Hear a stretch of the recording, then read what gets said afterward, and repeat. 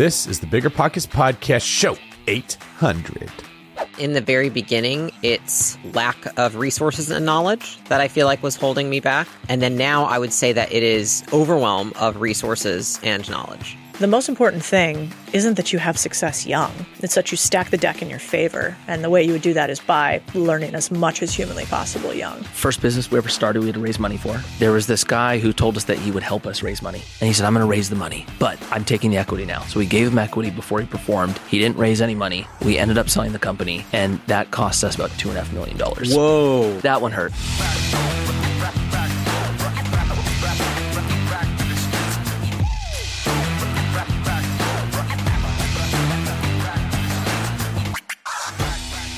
What's going on, everyone? It's David Green, your host of the Bigger Pockets Real Estate Podcast. We are the biggest, the baddest, and the best real estate podcast in the world.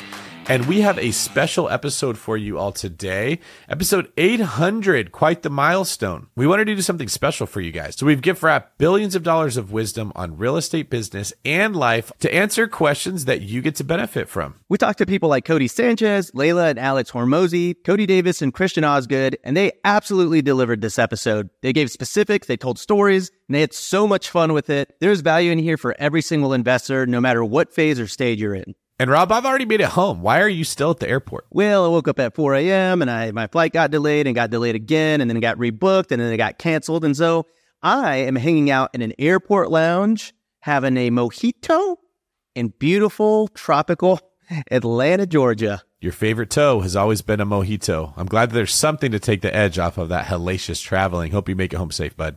Yeah, it's a little awkward. Everyone's like looking at me talking to a microphone. I feel very weird about this, but hey, I've surrounded myself with all the wisdom from all the people we're about to listen to today. So because of that, I feel very secure. I feel very wise and ready to take on today's episode. Before we get to today's show, today's quick tip is simple.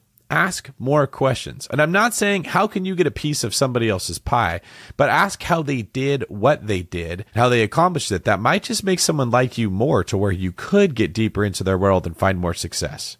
Passive income without the property headache? It's possible. There's a way to invest passively in real estate and get monthly income without any tenants, maintenance, or property management. The Wealthy have been doing this for years, and if you're an accredited or high net worth investor, you too can collect cash flow without the headaches that come from owning rentals. How? By investing in a private real estate fund with PPR Capital Management. PPR's co-founder, Dave Van Horn, wrote the book on real estate note investing for BP. But he's not just investing in notes. Dave and his team also have an extensive background in commercial real estate. And with PPR Capital Management, they're strategically investing in both notes and commercial real estate nationwide. With over $500 million in assets under management, PPR has provided individuals with a steady source of truly passive income since 2007 without ever missing a payment. Check them out at investwithppr.com. Again, if you're looking to get monthly passive income from an experienced team with a strong track record, go to investwithppr.com today.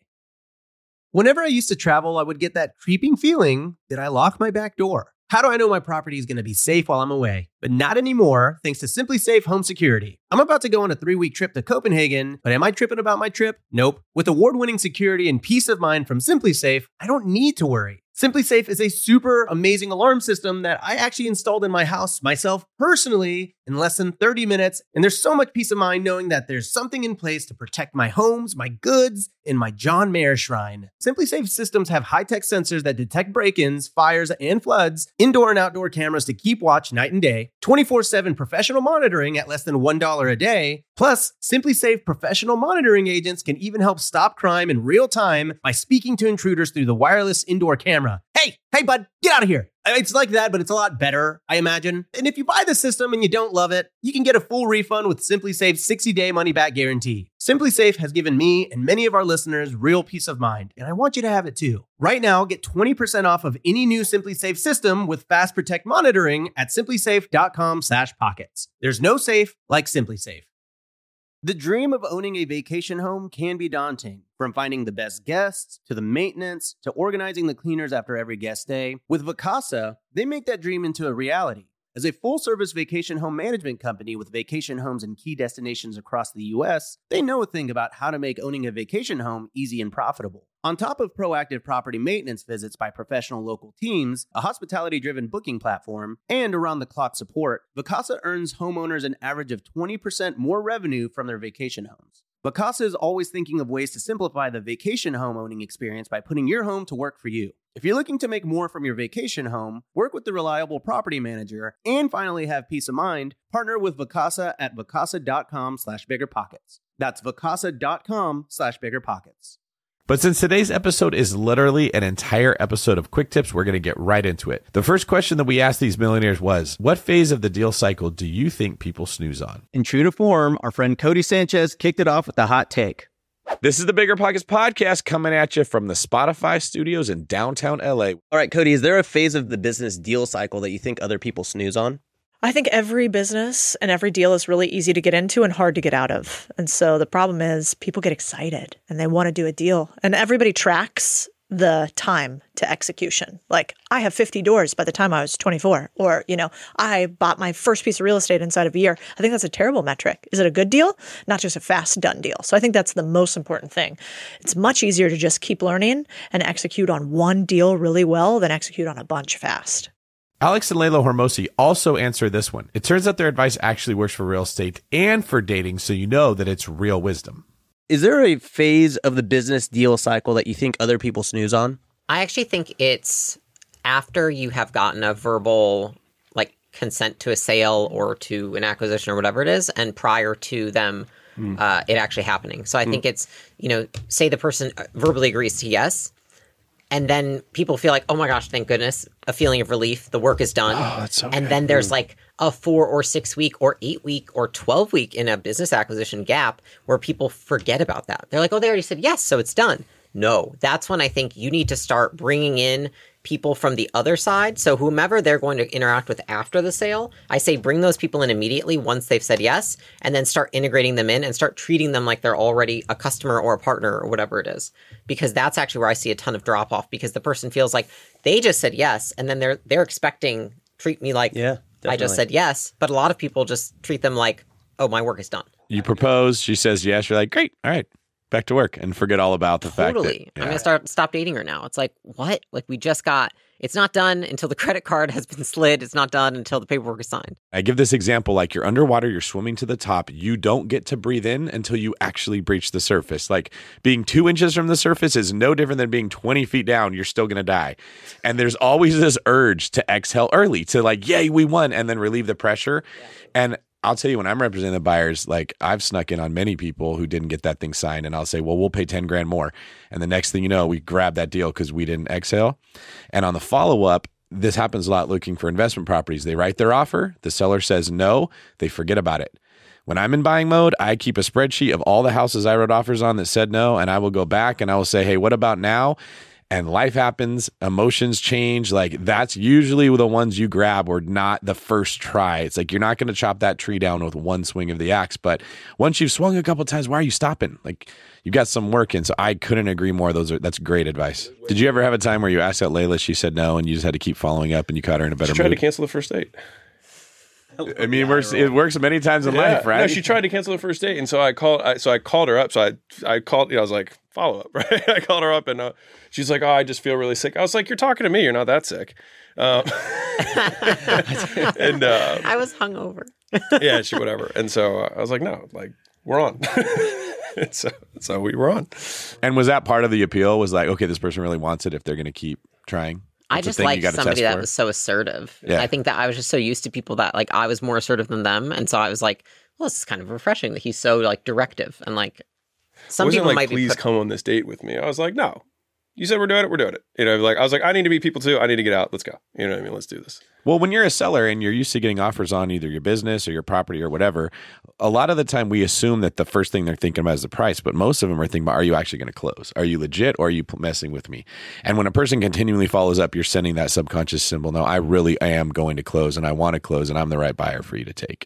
I actually just think it's like just keeping things warm. So a lot of people like have hard closes. Like if you don't take my terms or you don't take my price or whatever it is, like screw you, go away.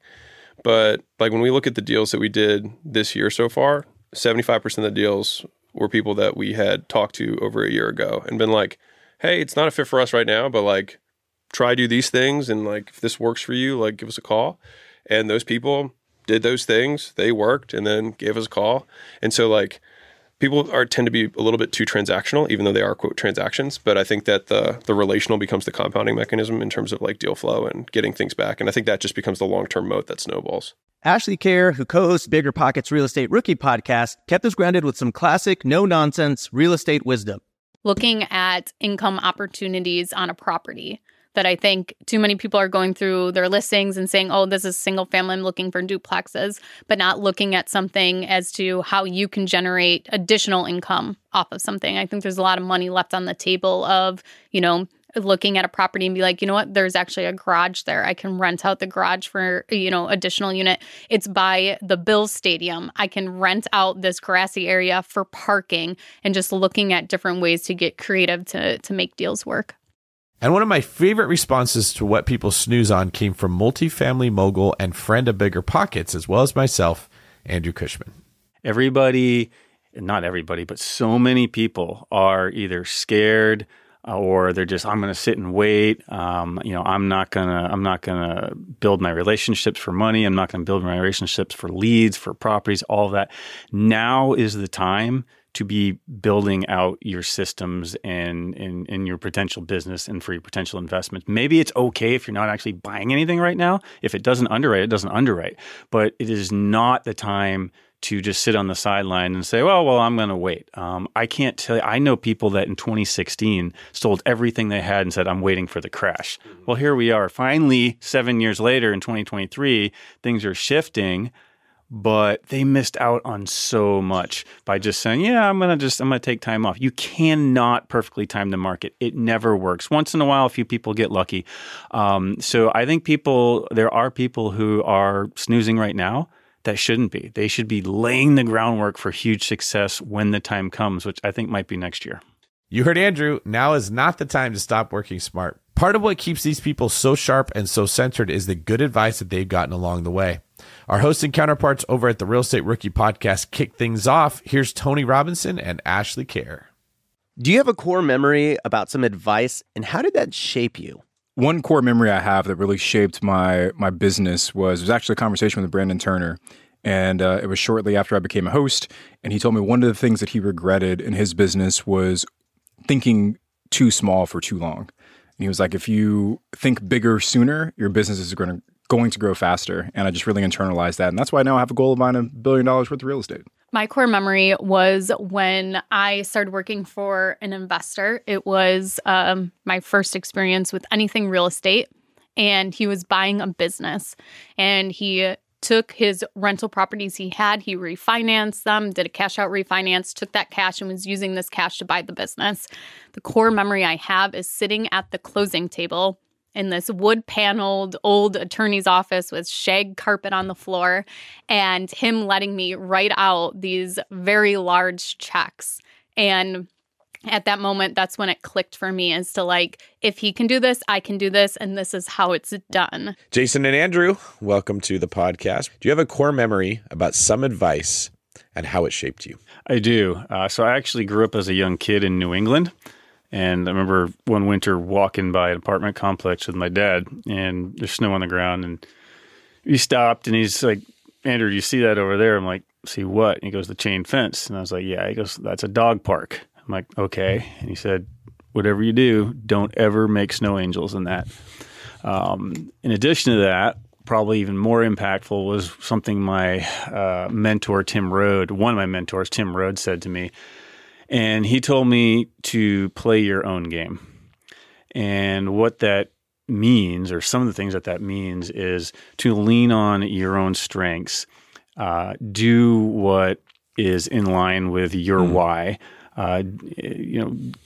Basically, don't compare your success to other people's, because everybody is starting from a different place and they have a different place that they're trying to get to.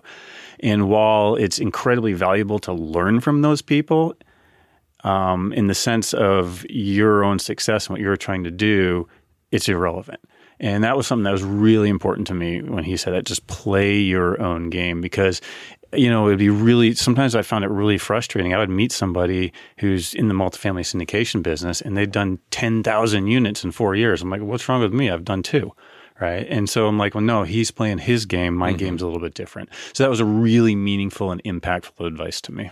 Awesome. Jason, same question. Yeah, for me, I think the best advice I ever received was at a point where I needed it the most. When I first started as a young person in the business as a commercial real estate agent, I had been banging the phones for 3 or 4 months with no leads and nothing to really even show that I might make income next month.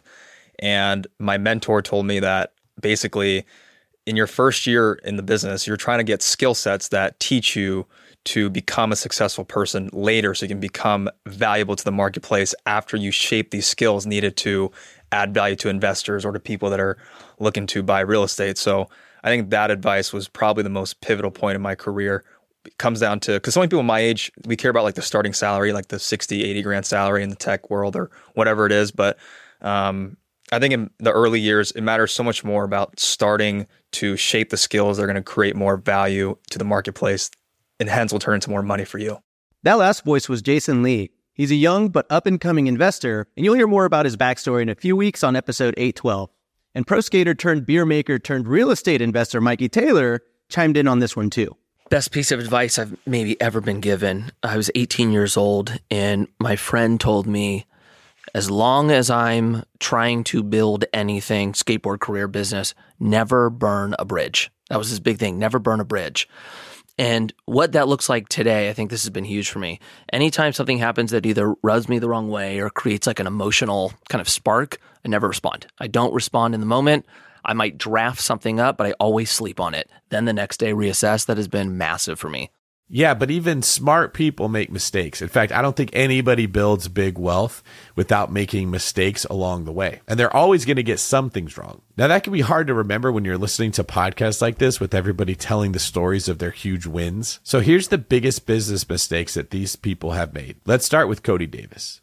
Worst business decision that I ever made was letting someone else, when I was getting started, control the rents. I did all the asset management, but this put me in a position where I was doing all the work and this other guy was collecting the rents and then doing distributions until he wasn't.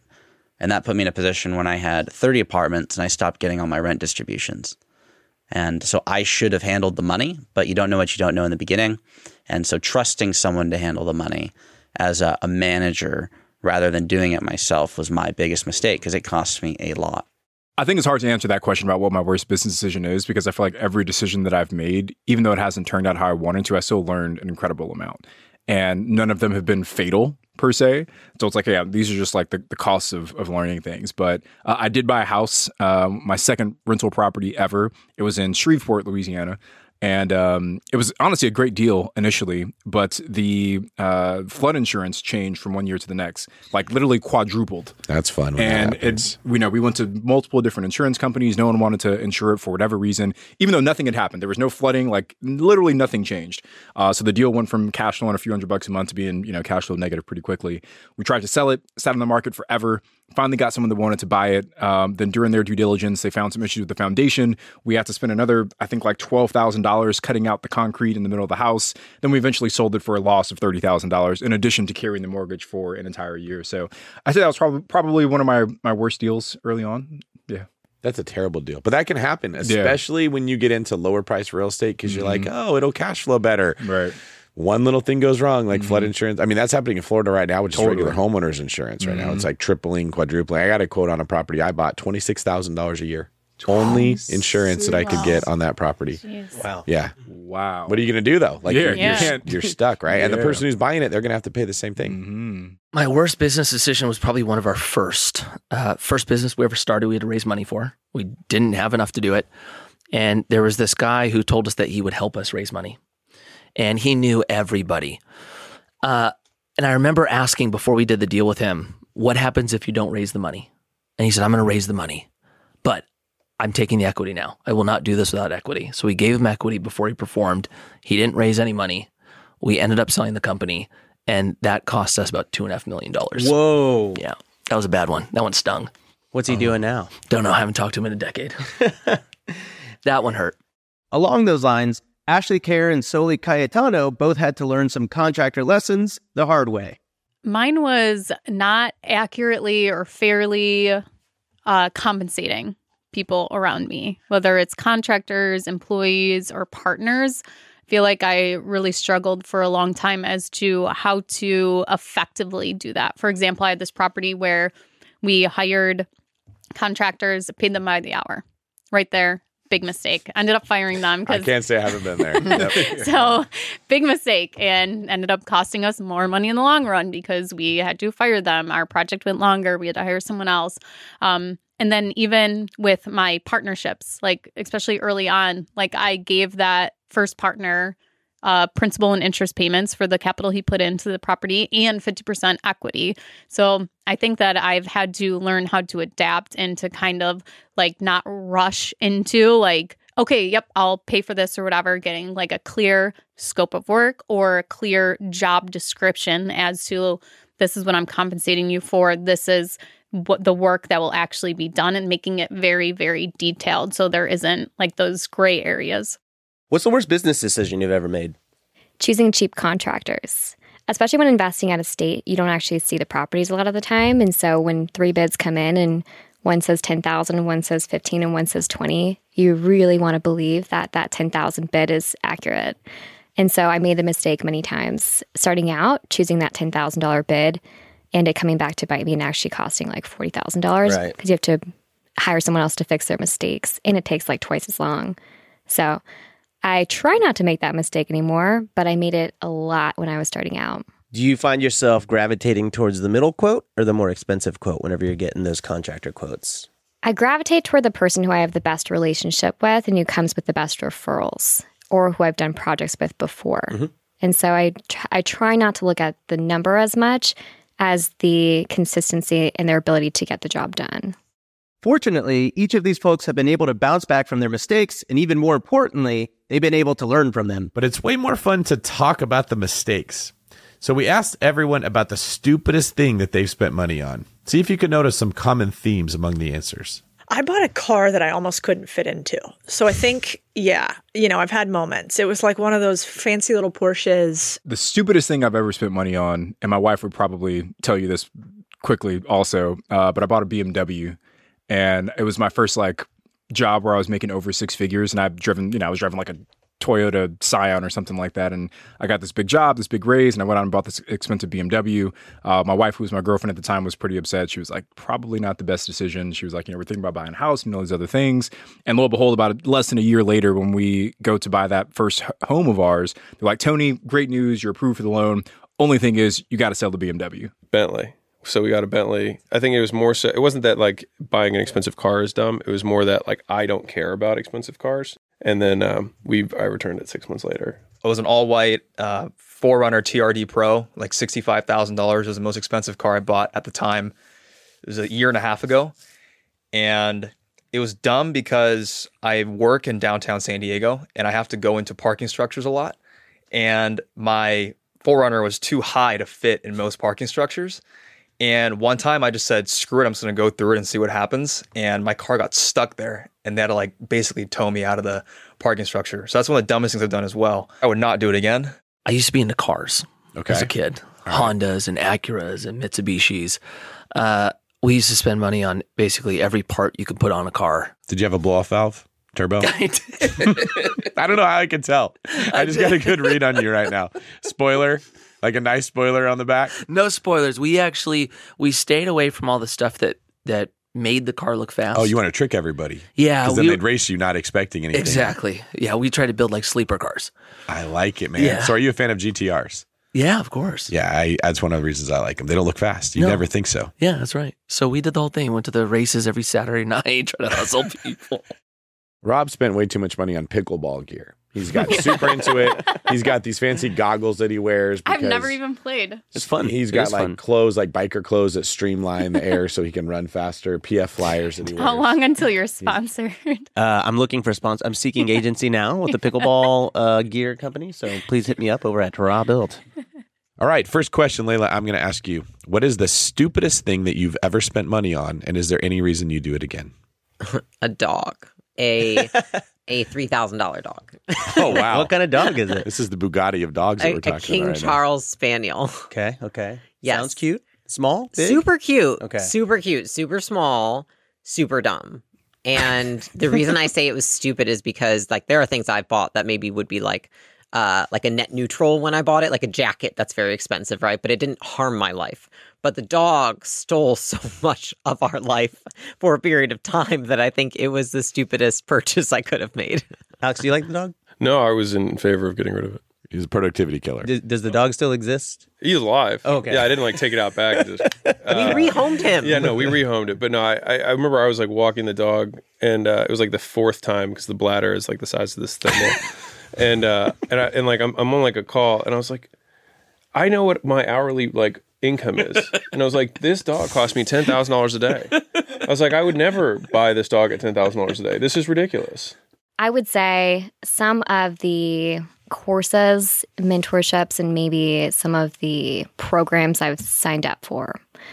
And I would just say it had nothing to do with the people who were running them. It more had to do with my commitment level. I think there's a lot of people who are signing up for things, and they take signing up for things as a proxy for maybe taking action, but without actually committing to doing the thing that you're signing up for, nothing really changes. So it's like a gym membership. You never go to the gym. Exactly. Right. Ah, yes, commitment. It's a sneaky thing that's held me back from time to time. But what's even sneakier is that the things that hold us back can change over the years.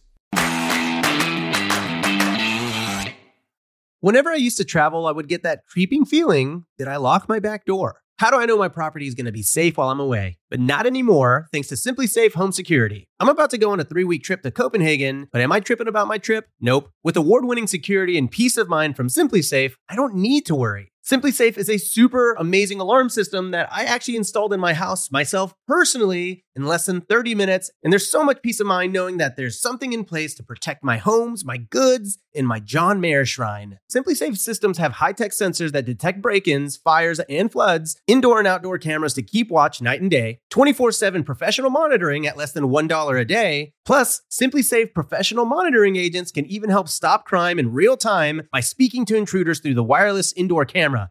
Hey, bud, get out of here. It's like that, but it's a lot better, I imagine. And if you buy the system and you don't love it, you can get a full refund with Simply Safe's 60-day money-back guarantee. Simply Safe has given me and many of our listeners real peace of mind, and I want you to have it too. Right now, get 20% off of any new Simply Safe system with Fast Protect monitoring at simplysafe.com/pockets. There's no safe like Simply Safe. Listen up, business owners, because I've got some quick little math for you. Fewer costs equal more profit. The problem? You're spending more than ever on operations, materials, deliveries, software, and more. So why not reduce your costs and headaches with NetSuite by Oracle? NetSuite is the #1 cloud financial system, bringing accounting, financial management, inventory, and HR into one platform and one source of truth. Oh, also, NetSuite lives in the cloud, which means you can reduce IT costs with no hardware required. Cut the cost of maintaining multiple systems because now you've got one unified business management suite. You can improve efficiency by bringing all your major business processes into one platform, slashing manual tasks and errors. It makes sense that over 37,000 companies have already made the move to NetSuite. So don't let rising costs sink your business growth. And by popular demand, NetSuite has extended its one-of-a-kind, flexible financing program for a few more weeks. Head to netsuite.com/biggerpockets. netsuite.com/biggerpockets. netsuite.com/biggerpockets. Calling all property owners and operators. Are you managing a multifamily property and looking to elevate your residents' living experience? Introducing Quantum Fiber Internet, your go-to choice for speedy internet your residents will love. The process is as seamless as Quantum Fiber service. Starting at just $50 a month, your residents can enjoy fast, reliable internet that will make them love where they live even more. Connect with your local fiber representative today. Learn more at q.com/gobig. I wonder how they got that domain. That's q.com/gobig. Limited availability. Service and rate in select locations only. Taxes and fees apply. 360 Wi-Fi and other equipment lease charges, taxes, and fees are excluded from price for life offer and may be increased. What is something that was holding you back in the beginning, and what holds you back now? a belief that you have to have money to play the game. And what holds you back now? My biggest thing is we learned that we could buy everything, so we bought a whole bunch of stuff. We need to come in and optimize more pieces of the business. I think a few more systems would serve us well. People do systems too early, I think, which is not a great thing. We came in, we built the business, then we built more business, then we built more business. It's time to sit back, optimize a little bit for the next push forward. That's the thing that's holding me back. All right. Codie, same question. Lack of confidence in the beginning. I had a mentor who helped enable me in the beginning, taught me a little bit about seller financing, but he also put me down, told me I wasn't a sales guy, that I couldn't do this and repeat it, which was a little bit tough to hear. And so when I first met Christian, he said, well, you actually can sell and you know what you're doing. I haven't met someone that's doing it the way you are. So that really lifted me up, which is when we ended up partnering. But it was that lack of confidence. Oh, what about now? Right now, it would go to the systems. I exited property management. I don't do that anymore. But I'm limited in what I get to buy, not can buy, but get to by the systems in place for the actual asset management. So with your mentor, just out of curiosity, was it like a tough love kind of thing, or was he just not nice? It wasn't very nice. Okay, he was just being an ass? He said iron sharpens iron, and I believe that to be true. However, Christian could probably put it better because he got to witness it. It just wasn't very kind. So he said iron sharpens iron as a way of being a jerk. That was a justification. I feel that was a justification. From an outside perspective, he's like, oh, shoot, I can't replicate what my mentee is doing. Like, Codie outshined him in literally everything he did. So the strategy was, well, I'm just going to tell him he's not ready yet. He needs an equity protect partner. the ego. Yeah. And Codie just absolutely carried that partnership from an outside perspective. He was an enabler, though. I mean, I needed help, but he didn't want me to outscale it, and so that's where it got stuck. And that lack of confidence really hurts a lot of people, is what I found. We ended up leaving around the time he made a statement of, you guys need to stop buying multifamily properties because you're making me look bad. Yeah, that's if he openly admitted that. I was like, well, you could also buy more. It was taking away his credibility. Yeah. Okay. What was holding you back at the very beginning versus what's holding you back now? I think that in the very beginning, it's lack of resources and knowledge that I feel like was holding me back. Like first starting a business, lack of resources and knowledge, and lack of clarity as to even what the right resources were to try and attain, and like where was the right place to go for knowledge. And then now I would say that it is overwhelm of resources and knowledge. And so it's like in the beginning, I think you lack opportunity because you have no track record, you have no brand, you have like nothing to show, you have no evidence to even prove to yourself that you're good at what you do. And then I think as time goes on and you gain all of those things, there are constantly opportunities coming at you. And it's like, gosh, which ones do I pick when they're all actually good? Early for me, I didn't understand the people component. It was for me, I was all like hard science of business. So just like marketing, sales, conversion rate percentages, like if it wasn't quant, I didn't care. And I think that now I have a different appreciation, which is the difference between like hard skills and soft skills is more that hard skills are easy to measure, soft skills are hard to measure, but no less important.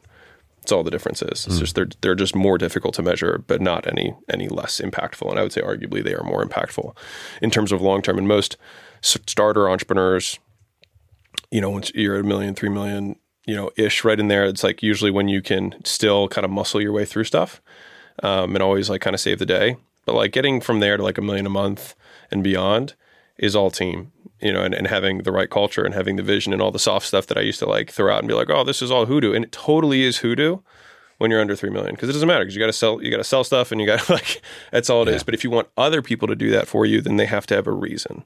And I think that is the soft stuff.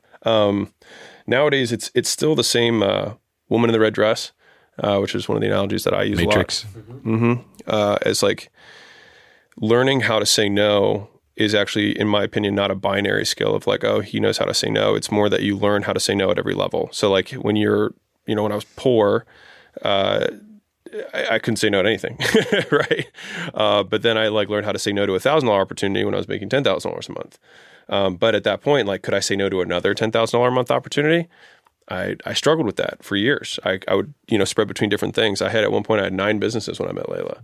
And I was making no money, lots of revenue, no profit. And then as I continue to like go up the ladder, and the thing that got me to go from 9 business to 1 business, and then from relatively small wealth to mega quotes here, wealth, was just putting all that attention on one thing.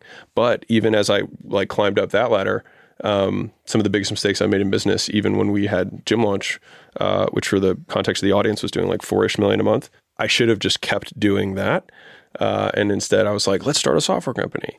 And then just diverted all these resources to this other thing. And it ended up being a mistake that probably cost, multiple 8 figures, maybe 9 figures for us. And so I've learned how to say no to that level now. And I still have to learn how to say no to higher level opportunities today that the woman in the red dress gets more and more attractive. That's all it is. It's like your game gets up and like she steps up her game in terms of how tempting she is.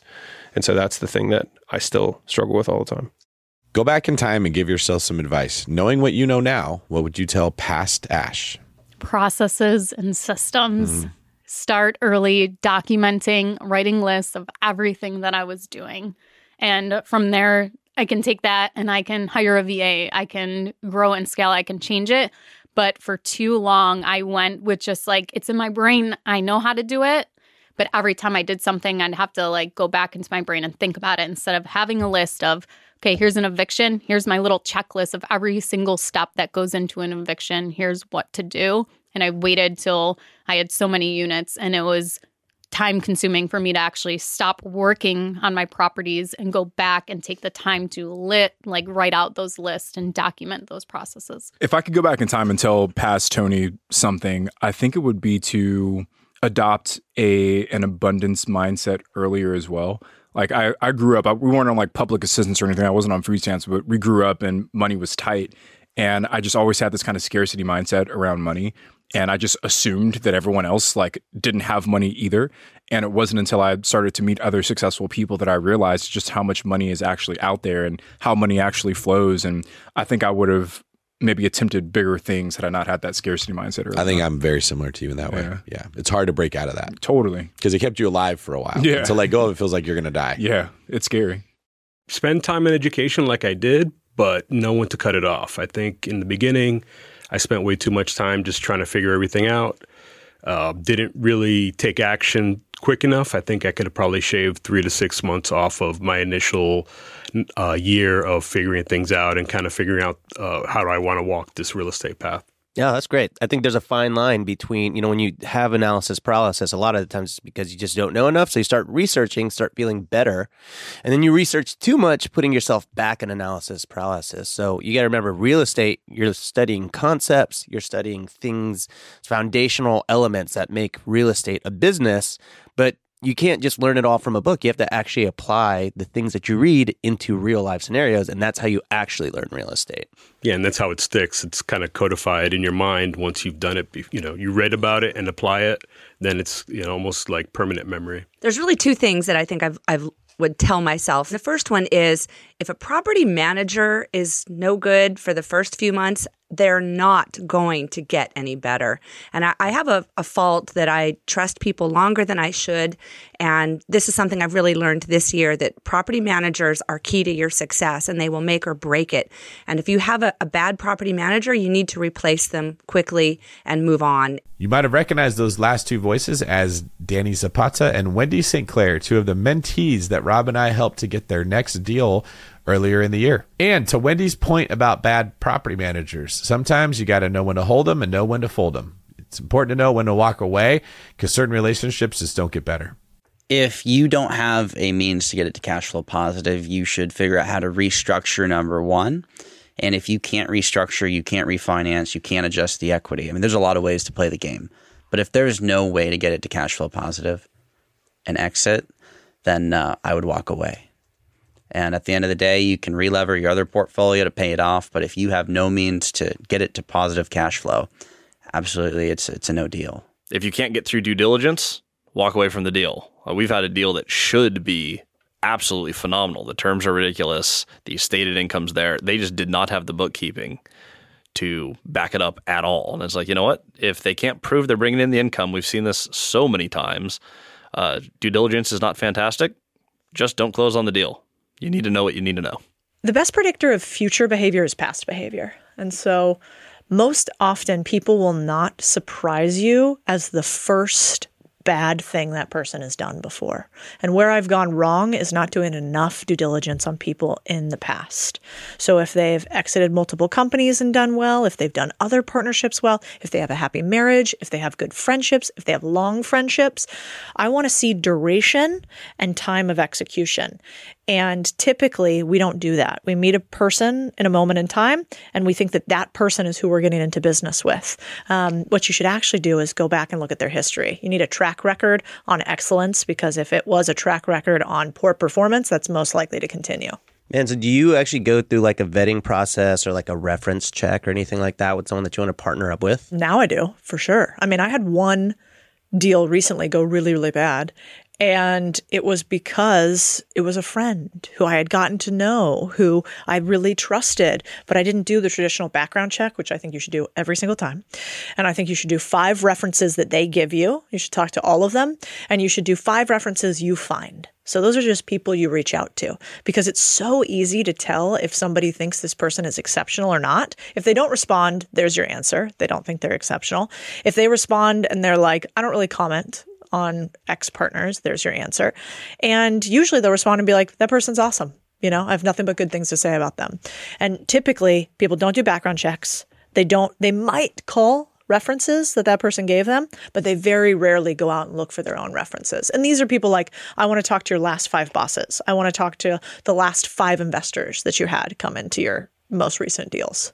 While Codie is schooling us all about how to be objective about our friends and our hires, it's also important to try to be objective about ourselves. We decided to turn the mic around back on our friends and ask them what their biggest area of improvement was in regards to their own performance.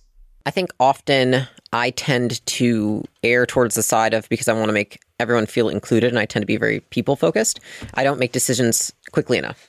And so something that I'm working on right now is just being more decisive for the sake of speed. And I think it's good for a leader to not lean more towards like authoritative in that they command everyone to do things, but also not like, you know, this is a democracy and everyone gets an equal vote and like all. And so I've tried to do a better job lately of collecting the information from my team and then making a decision quickly rather than sitting on it and, you know, being swayed, because I tend to take, you know, I hire smart people and I want to take their opinion into account. And I truly do. I mean, I value all their opinions so much, but I have to hone in that skill of decision making and do it faster. I would say my last season was all about getting better at patience and getting better at brand personally. Like those are the 2 skills that I've been working a lot on. But I would say my current biggest deficiency is still focus. It's still a daily struggle for me to say no to opportunities. I'm a golden retriever, you know, so I just see little squirrels everywhere I want to chase.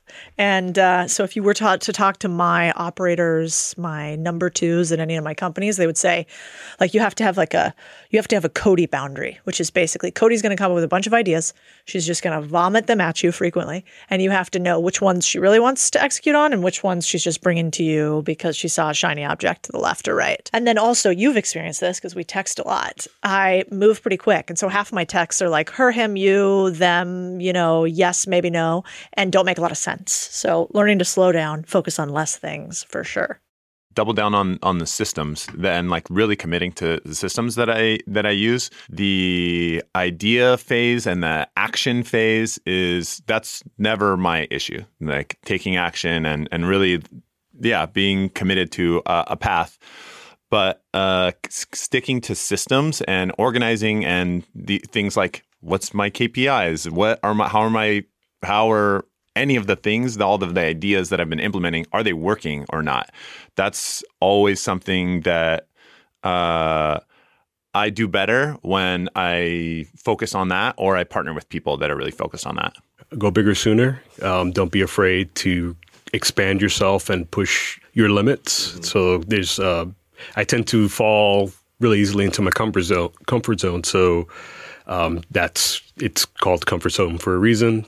You know, you want to stay there, but really true growth comes from stretching yourself and trying things you haven't done before, doing things that scare you. Focus and stick-to-itness. When I get tired of a project. Those are the two things that probably plague me the most. I have no lack of energy. I have no lack of optimism. I have no lack of ability to communicate and bring people along with me. But sometimes I have a little bit of that focus challenge where I get excited about too many things at once and can't decide which one to go for.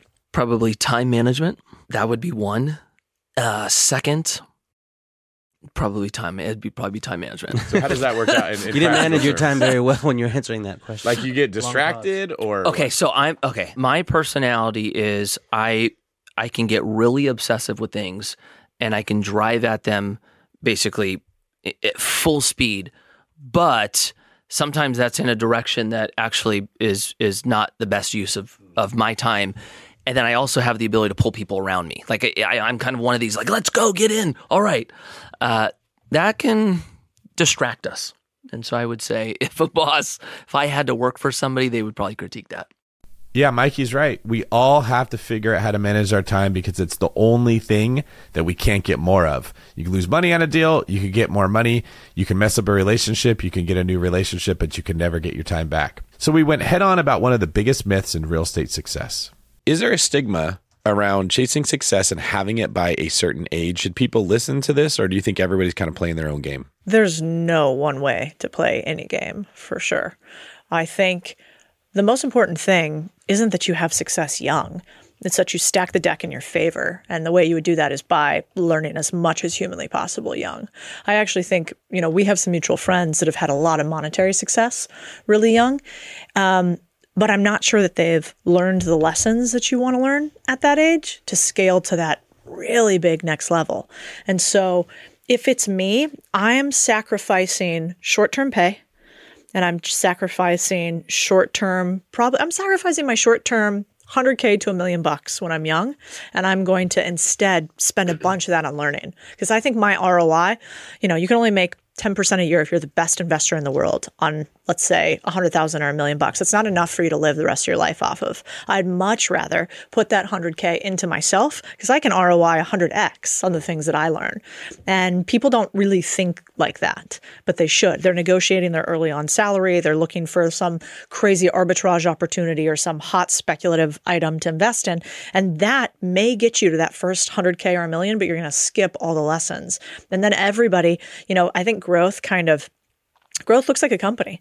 Typically, when you're young, when you're in your when you're 15, 20, 25, you're not doing much impressive from a total income perspective. But then all of a sudden, the line for your income starts to go like this if you've been learning, because underneath you're learning like this while everybody else is trying to do this with their salary. Yeah. And so you want hockey stick like earnings, which means slow and then it slopes, and you want exponential learnings. So delayed gratification and focus on what you learn, not what you earn. 100%. Is success measured by age or race by a certain age? I would say society says that success is a race to a certain age. So the younger you are and the younger you get to financial freedom, the more successful you are. I would say that's the push from society. I would say reality, though, no. I think there's no race to success because I think success has different pillars to it, right? A lot of times we look at success as just the wealth function, but we skip, whether it's family, faith, fitness, all the other components. And I think when it comes to relationships, especially, it takes time to build wisdom and you end up not knowing enough at a young age. So I would say no. Success, I think, looks better as you get older. Well, I'm feeling a lot wiser after listening to all these smart people. What about you, Rob? Well, I didn't know that was possible, David, because you are the wisest man I know, my friend. But for me, I'll be the first one to admit that I leveled up with every single answer from all of our guests. What you lack in wisdom, you make up for in charm, good looks, and pure raw talent. If you guys have never heard the vast array of voices that Rob can do, he rivals even myself. Do you want to give me a Nicolas Cage in a spelling contest? Try to spell rambunctious? Give me your best Christopher Walken impression. Wow, slow down. I've got a fever, and the only prescription's for you to shut your hole. That's pretty dang good. I mean, I think that could pass as a deep fake. You guys see why we have talented people on the Bigger Pockets podcast. In case we ever run out of stuff to talk about with real estate, we could just do this the whole time. And if you want to connect with any of the wise people featured in today's show, just check out our description wherever you're listening, and you can find out the best place to follow them. Rob, if people want to find out more about you, where can they go? You can find me over on YouTube at Rob Built, or Instagram and Threads at Rob Built, or, if you happen to be at the Delta Lounge in Atlanta, I'm also here recording live, so you can come say hi if you see me talking in a microphone. How about you? You can find me at DavidGreen24 on all social media. Instagram's where I am the most, or DavidGreen24.com. Same goes for YouTube. They let us use handles over there now. Thank you, Rob, and thank you, everybody who listened. We appreciate you helping us get to 800 episodes of the finest podcast in all of the land. We hope you like this one, and we will continue to bring you future shows to help you grow in wisdom, just like my friend Rob here. This is David Green for Rob, the Massive Talent Abasolo, signing off. You gotta know when to hold them, know when to fold them, know when to something, and walk away. Gotta know when to hold them. Why are you singing so slow? Let's just get to the. Is this Chopped and Screwed because podcast. you're from Houston? This is a Chopped and Screwed country song. We might have just started a new trend there. Someone's gonna chop and screw Garth Brooks.